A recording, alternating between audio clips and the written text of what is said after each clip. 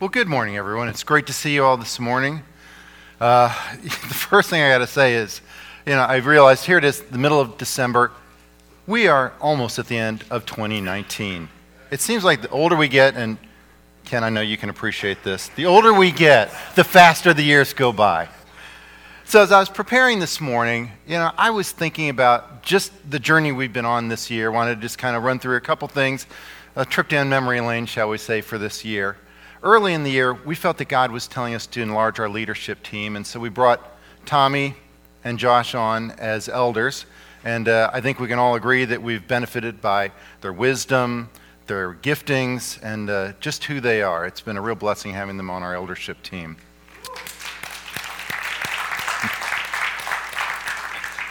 During the course of the year, you probably noticed we were very intentional about preaching into topics that really kind of reflected the vision that we have for Free Life Church. And that vision, of course, is front and center on our website, and it is that we have a mission to advance the kingdom of God where we live and everywhere we go. And that vision is accomplished, that mission is accomplished through our vision, which is that everyone in the church would encounter Jesus, become equipped in their faith through a growing relationship with Jesus, and that everyone engages our community with the love of Jesus everywhere they go. In short, encounter, equip, and engage. So if you've been with us any length of time, you know that one of the things that we truly value above almost anything else is the tangible presence of God. It's a palpable thing, and I know that many people, when they come and visit us the first time, will often remark afterwards that as they walk in the door and as they began to worship, they could truly sense the presence of God. There's nothing like it.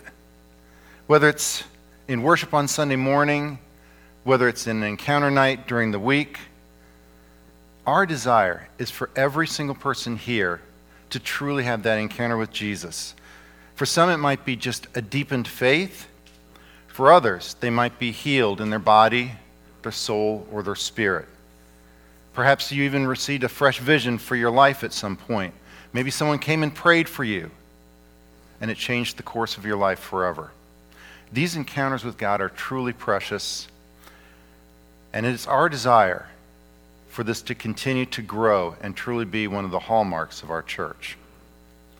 So moving on from encounter to equip, I'm reminded of some of the sermon series we had in the last year. Some of them include Rediscovering the Gospel of Jesus, and most recently, Raising Worshipers. If you're like me and you take notes during the sermon, and I do take copious notes, my iPad is full of them, I would encourage you to go over them when you have some downtime during the Christmas season and just read through them again. You'll be amazed how God will speak to you through them all over again. So as we hurtle forward towards 2020, many of us will take some time off during the Christmas season to spend some quality time with family, to recharge the battery, and celebrate the birth of our Savior.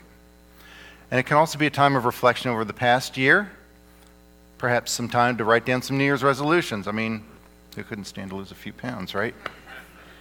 But could I suggest that we do one more thing this year? Can I suggest that we dare to dream? That we really dream big this Christmas season as we look forward to 2020. Ask the Lord, what do you want me to do this coming year? How can I advance your kingdom in my spheres of influence? I can tell you that the answers to these questions are deep. And they're not going to come to you quickly, although they may, but they are deep, and the answers to them could shift everything in your life if you'll let them. How many of you were here last week when Lydia was preaching? Show a quick hands. Yeah, most everybody. That's what I figured. He talked about a great number of things, but one of them that really stuck out to me was the concept of personal vision. And that's when he said it would always include a clear vision or a clear picture of ourselves, our surroundings, and our God. He not only emphasized the importance of having a vision that was connected with the mission of the local church, but he also exhorted us to run in pursuit of it. Friends, the time is now. It's not the time to just stand around or maybe even slowly take a few steps and ponder, is this really where I should go? This is the time to run in pursuit of what God has for us. Just as David ran to the front lines to deliver food to his brothers, and in doing so, he was there at the right time with the right vision to defeat Goliath. So as you ponder these questions and as you bring them before the Lord to find his perspective about how we can advance his kingdom in our spheres of influence, you can be sure of two things. First, God is faithful to answer you. He will not leave you standing there asking and not getting an answer.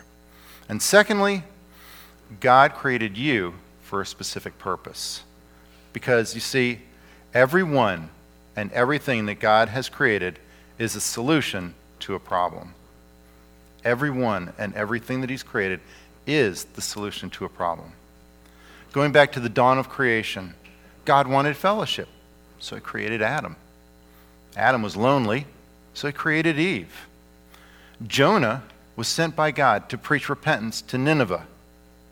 Moses was the answer to the Hebrews who were crying out under the oppression of the Pharaoh. Jesus was the Savior of the entire world. The list can go on and on. Our assignment is always focused on a person or a people. And your life, your unique background, is a solution to somebody who's in need. The spiritual gifts that God has endowed you with are there to help address somebody else's issues. Find those people who need you and who have what you have to offer. Never stop believing that what you've been given is exactly what somebody else needs. You know, in the business world, we have something which is known as an elevator speech. An elevator speech is basically something that you can communicate to another person in, say, 3 to 4 sentences. It's about the time it takes for the elevator to get from the ground floor to wherever it's going. And the purpose of it, of course, is to help whet their appetite for what you have to offer to them. Can you define in 3 to 4 sentences how God has gifted you and basically the problems that you are equipped to solve in this world? If you're not sure, I would encourage you to think about it. Pray about it. Write it down. Practice it in front of the mirror. Share it with your spouse, your best friend, your dog, your cat. Of course, if you tell your cat, it's probably going to walk away because it's very independent. But, be ready. Once you've got that down, and once you're ready to tell people, when you encounter someone who has what you have to offer and you share that with them, just get ready for what God does next. Sometimes the mission isn't just to a person, but it's to a people. Consider the life of Paul for a moment. As an evangelist and an apostle, his mission was to tell the people in various regions about Jesus and then establish churches with those new believers. Let's take a look at Acts 13 for one moment, if you have your Bibles with you. And if you don't, we'll have it on the board. And beginning in verse 1, it says, "Now there were in the church at Antioch prophets and teachers, Barnabas, Simeon, who was called Niger, Lucius of Cyrene, Manaen, a longtime friend of Herod the Tetrarch, and Saul. While they were worshiping the Lord and fasting, the Holy Spirit said, 'Set apart for me Barnabas and Saul for the work to which I have called them.' Then, after praying and fasting, they laid their hands on them and sent them off." There wasn't a lot of time there, was there? Going back to the thought of don't walk, don't stand around, go. After praying and fasting, they laid their hands on them and off they went. And they went to places like Iconium, Ephesus, Corinth, and so forth, with a mission to lead people to the truth about Jesus and then to establish churches in that region. God may be calling you to plant churches, or he may be calling you to something in this local church right here, maybe as a greeter or a children's church worker or one of the many other ministries we have here in the church. Because let's be honest, the church is getting bigger, it's getting pretty full, and if we don't have another team of 30 or 40 volunteers, it's going to be super hard to go to a second service. So, what do? Lord knows what's going to happen. Whether it's a second service or him providing the funds for a larger facility, anything is possible. But we know that if we ask the Lord, he will show us our part to play in that. For some of you here, I have to be honest, I'm guessing that some of you are hearing some negative thoughts in your head like, nobody really needs what I've got. I've got nothing special. What do I have that could be used? Those negative thoughts, I'm telling you, are not from the Lord. They are lies from the enemy, and he is doing everything in his power to keep you on the sidelines and to keep you from realizing who he made you to be, and then preventing you from fulfilling your destiny. I encourage you to reject those thoughts, recognize where they were from, and remember that you are fearfully and wonderfully made. As Paul says in the book of Philippians, I press on towards the goal for the prize of the upward call of Christ Jesus. We need to take hold of the calling that God has on our lives and reject those negative thoughts. Do you remember Gideon? Remember how when the angel of the Lord came to him and he said, "Oh, I'm the least man in the least clan of the least tribe of Israel." I mean, talk about having a negative perspective on yourself. And yet, he was the very man who the Lord knew from before the beginning of time that he would be the one who would lead a small army to defeat the Midianites. And so we have to just set aside those negative thoughts and recognize that when God is calling us to something larger than ourselves, he'll equip us to do it. It's not about who we think we are. It's about who he knows we are. So when it comes to the ministry that God has designed for you, it's important to understand that you will never possess what you're unwilling to pursue.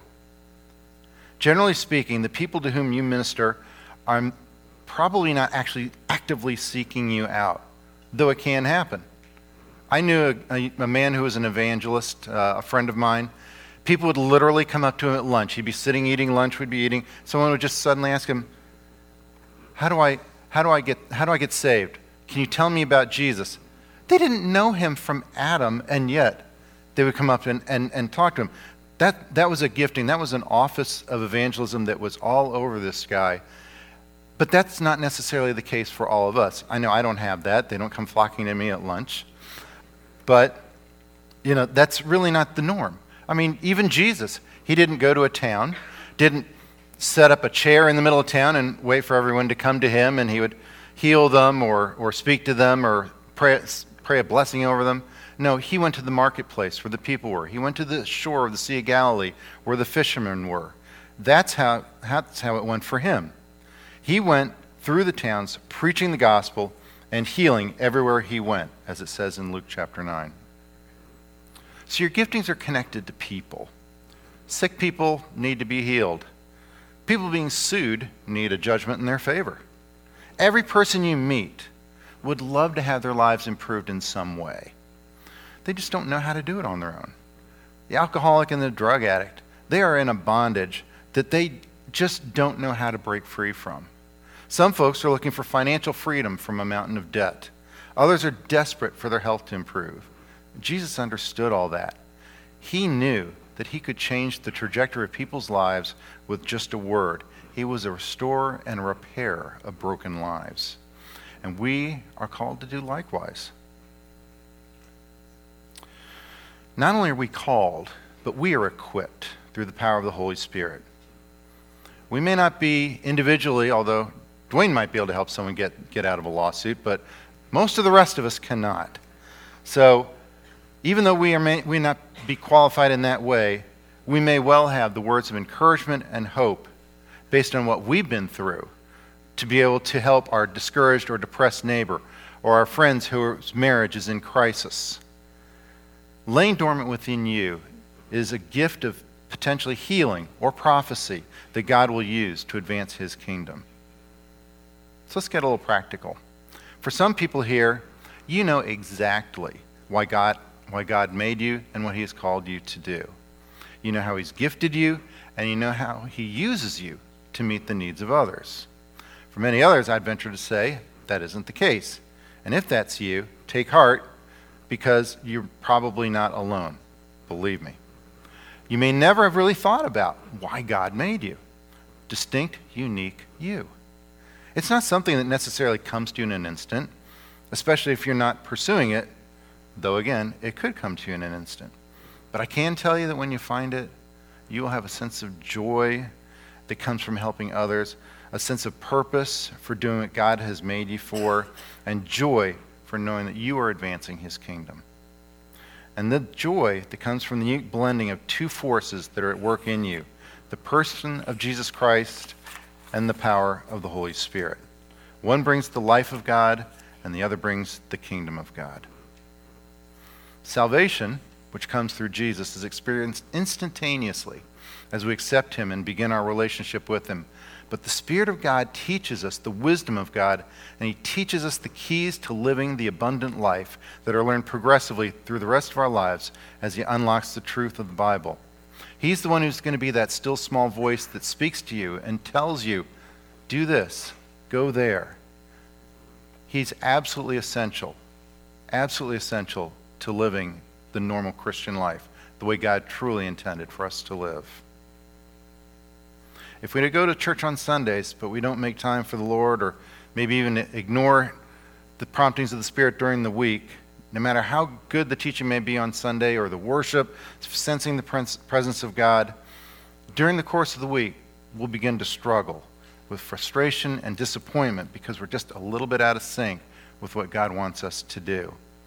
Without the application of spending quality time with him, it's just going to leave us in that feeling of, I just need to get back to church. I just need to get back to church. Because that's when you suddenly feel connected with him again.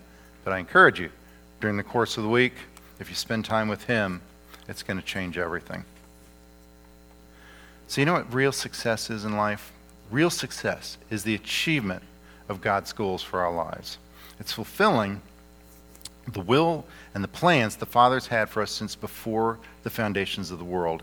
And it's vital that we seek to understand those plans for our lives and then pursue them with a laser-like focus. This reminds me of a business person who some of you may have heard of. Her name is Carly Fiorina. As a young woman, she was a secretary working at AT&T Lucent, and her supervisor noticed that she really seemed to have a lot of potential. So he promoted her to office manager. She soon got her degree, and then she took on more and more responsibility, and to make a long story short, in 1999, she left AT&T and became the CEO of Hewlett-Packard. Under her leadership, in 6 years, the company's revenue grew by $45 billion, and she was a huge success in the eyes of the world. But as some of you know, she's also a Christian. And so in 2012, she became the chairman of an organization called Good 360. And what they do is they take overstocked items from companies all around the world and give them to charities around the world. And Carly, as she took on this role, said, this is her mission. This is her calling from God. Now, there's nothing wrong with success in the world, but she had had both. She had had success at Hewlett-Packard, and then she sensed the calling of God on her life and became chairman of Good 360. So it's really an awesome thing when our dreams line up with the will of God and his design for our lives. But there are times where we might run off and pursue something that wasn't exactly what he intended for us. There's a passage about David in 1 Chronicles chapter 22, beginning down in verse 6, that illustrates a bit of a disconnect between man's desire and God's will. Spoiler alert, God's will is going to win. So let's read beginning down at verse 6. Then he, David, called for his son Solomon and charged him to build a house for the Lord God of Israel. And David said to Solomon, my son, as for me, it was in my mind to build a house to the name of the Lord my God. But the word of the Lord came to me, saying, you've shed much blood and have made great wars. You shall not build a house for my name, because you have shed much blood on the earth in my sight. Behold, a son shall be born to you, who shall be a man of rest, and I will give him rest from his enemies all around. His name shall be Solomon, for I will give peace and quietness to Israel in his days. He shall build a house for my name, and he shall be my son, and I will be his father, and I will establish the throne of his kingdom over Israel forever. Now, my son, may the Lord be with you, and may you prosper, and may you build the house of the Lord your God as he has said to you. Only may the Lord give you wisdom and understanding, and give you charge concerning Israel, that you may keep the law of the Lord your God." So David wanted to build the temple. That was the desire of his own heart. Not really, though, the desire of the Father. David had been a mighty man of war, and there was just too much bloodshed in his time as the king. But there was going to be peace and prosperity in the time of his son Solomon, and so Solomon was the builder that God had chosen. So it's good to know, though, that even though that happened, David still had an opportunity to play a part in this. And we'll get into that in a moment, but imagine if you were Solomon and you're hearing those words from your father. God spoke to him before he was even born and told him about this amazing mission that his son would carry out. Never mind the fact that God even told him, "You're going to name your son Solomon." That's fascinating. If you were that child, that would be amazing to know that God had spoken that clearly about you before you were even born. That vision had already been set for him. One of the most powerful things we can do as a parent is to bless our children. Pray a blessing over our children. Speak prophetically over their lives. When you do that, it's going to put destiny over their lives. You speak life into them. You speak inheritance to them.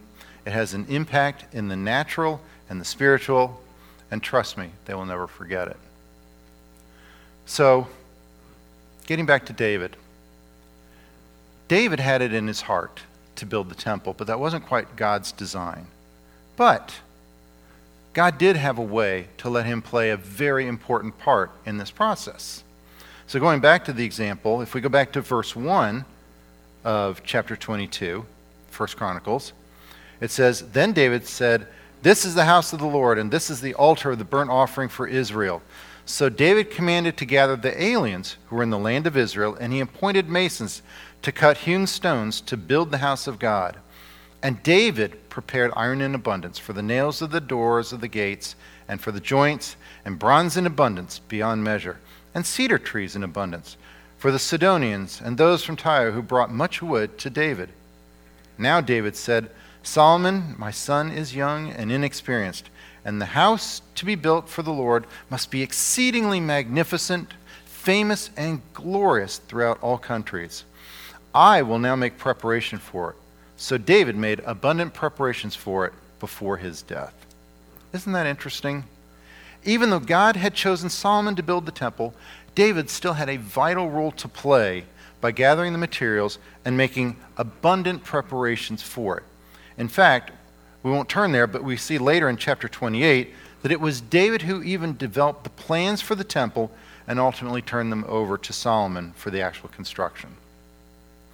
So the question that might be running through your minds now is, how would I know the difference? How will I know whether it's something that I have in my mind that I should do, or is it something that's aligned with what God wants me to do? The answer is simple, but the journey is not always a short one. I can tell you in my life, I'll give you an interesting scenario that happened a number of times over the years. I've been a finance director for a company for many, many, many years, longer than many of you have been alive. And there were several times, 3 times during the course of my career, that I kind of got itchy feet and I wanted to go somewhere else. But God had placed me there for a reason.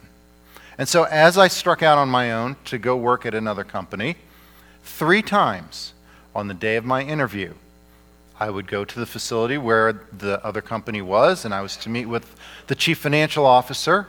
And the day that I would arrive, I would talk to the receptionist, and they would say, "Oh my goodness, I'm so sorry, but the CFO resigned yesterday."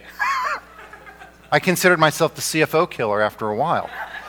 I realized that this was not God's plan for my life. He was absolutely redirecting me and saying, "No, I want you here." And so I've been there 32 years. Someday, he may release me to go somewhere else. I don't know. I've actually enjoyed the journey. But it's been absolutely fascinating. The 3 times that I got very close, the door was shut. And that's when you know it's the Lord. And the way it was shut uniquely, the same way 3 times, you absolutely know it's the Lord. So that's not normal. So let me give you the more normal way to find out if your plans are aligned with God's plans. And that is, spend some time with him. Be prepared maybe to spend a lot of time with him. This could involve times of prayer and fasting, some quality time in the Word. You'll know you're onto something when he begins to reveal a plan to you step by step. You might receive confirmation through a prophetic word from someone that you know and trust.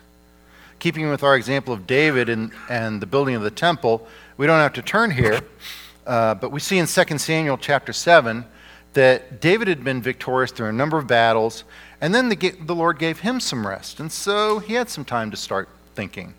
And in that quiet time, that's when David first conceived of the idea of building the temple.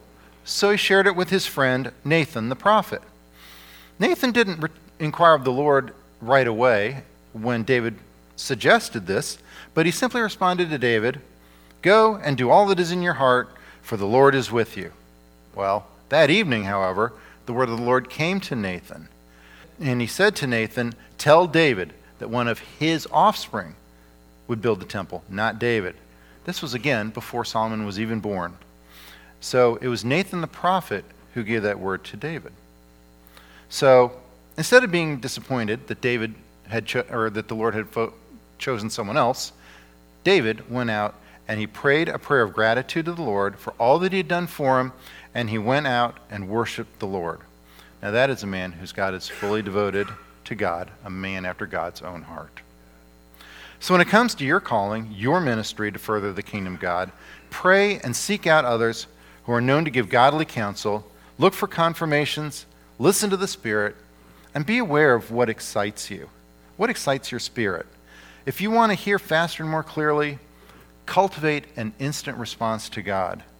The more sensitive we are and the more we act in faith when we hear the Lord asking us to do something, the easier and easier it becomes to hear his voice and to know his will. So this probably goes without saying, but as you begin to sense what he has in store for you in the coming year, again, be prepared for the enemy to come in and start derailing, or at least attempting to derail the plans of God. He's going to throw ideas at you that really don't line up at all with what you heard from the Lord. He might bring in other people to unwittingly sow seeds of doubt or fear and defeat.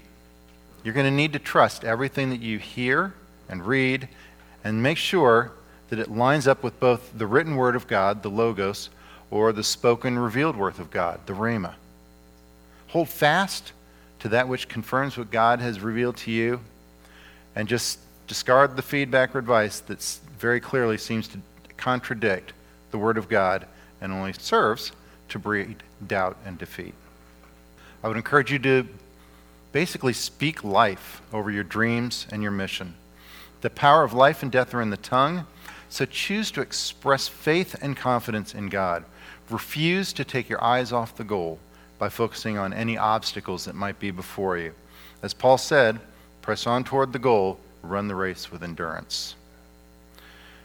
Times may get tough. In fact, they almost assuredly will. But that's actually not a bad thing.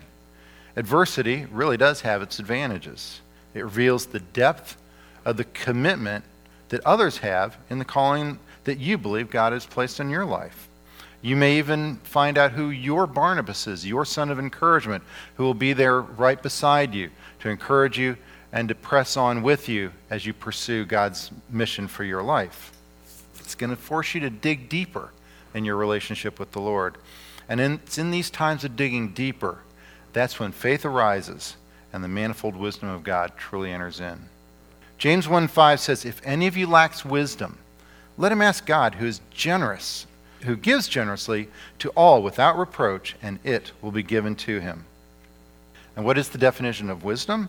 It is the application of knowledge, experience, and sound judgment to a situation.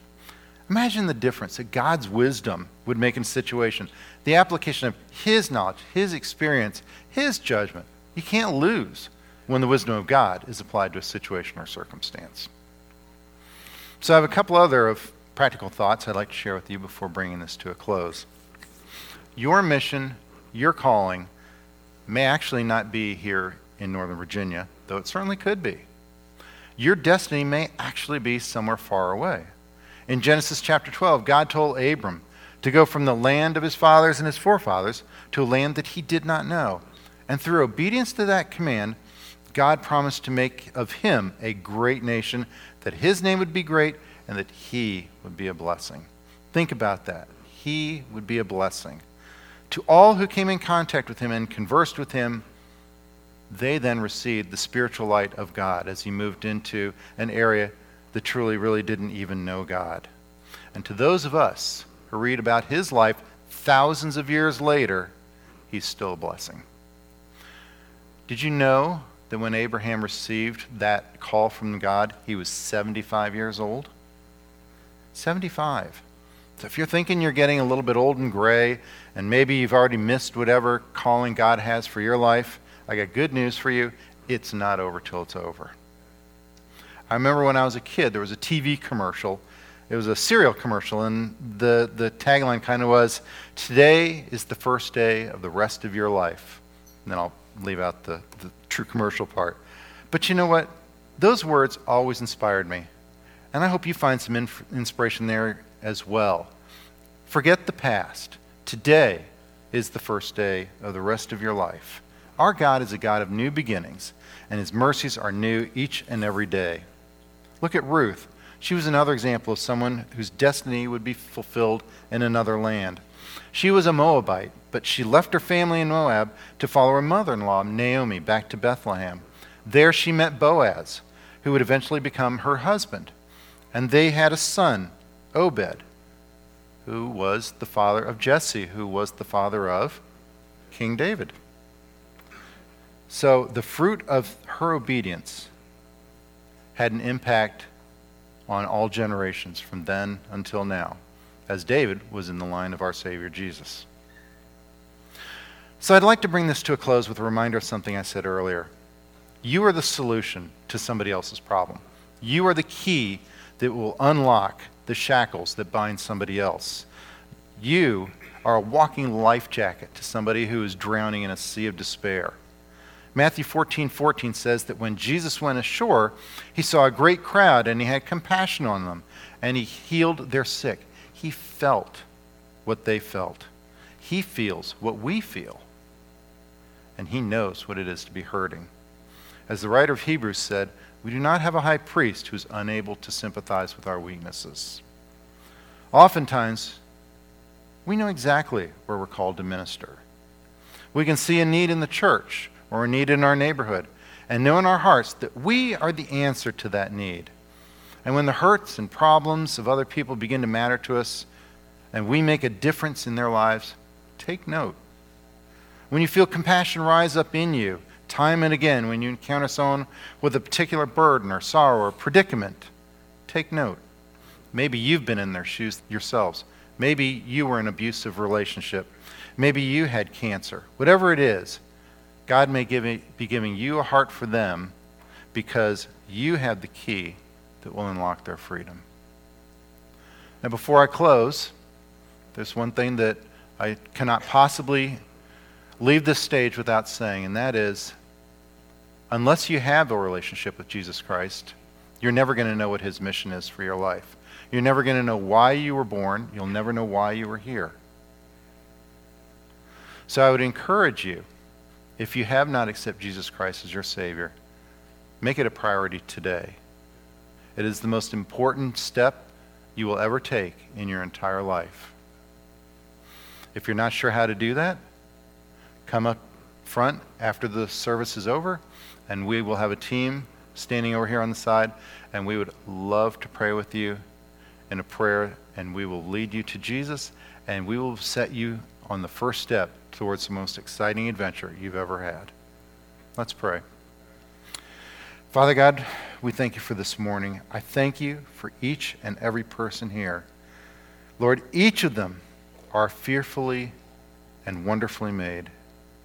Lord, you have a destiny and calling on every man, woman, and child in this building. I pray, Lord God, that each of us would seek you and ask, Lord, what is your mission for my life? What can I do to advance your kingdom? What can I do for you? Lord, we love you and we thank you. We thank you for your calling on our lives. We thank you for who you are. We thank you that you love everyone. Everyone in this world is loved by you. Lord, use us to be the key that unlocks the shackles that bind. Use us to bring freedom. In Jesus' name, amen.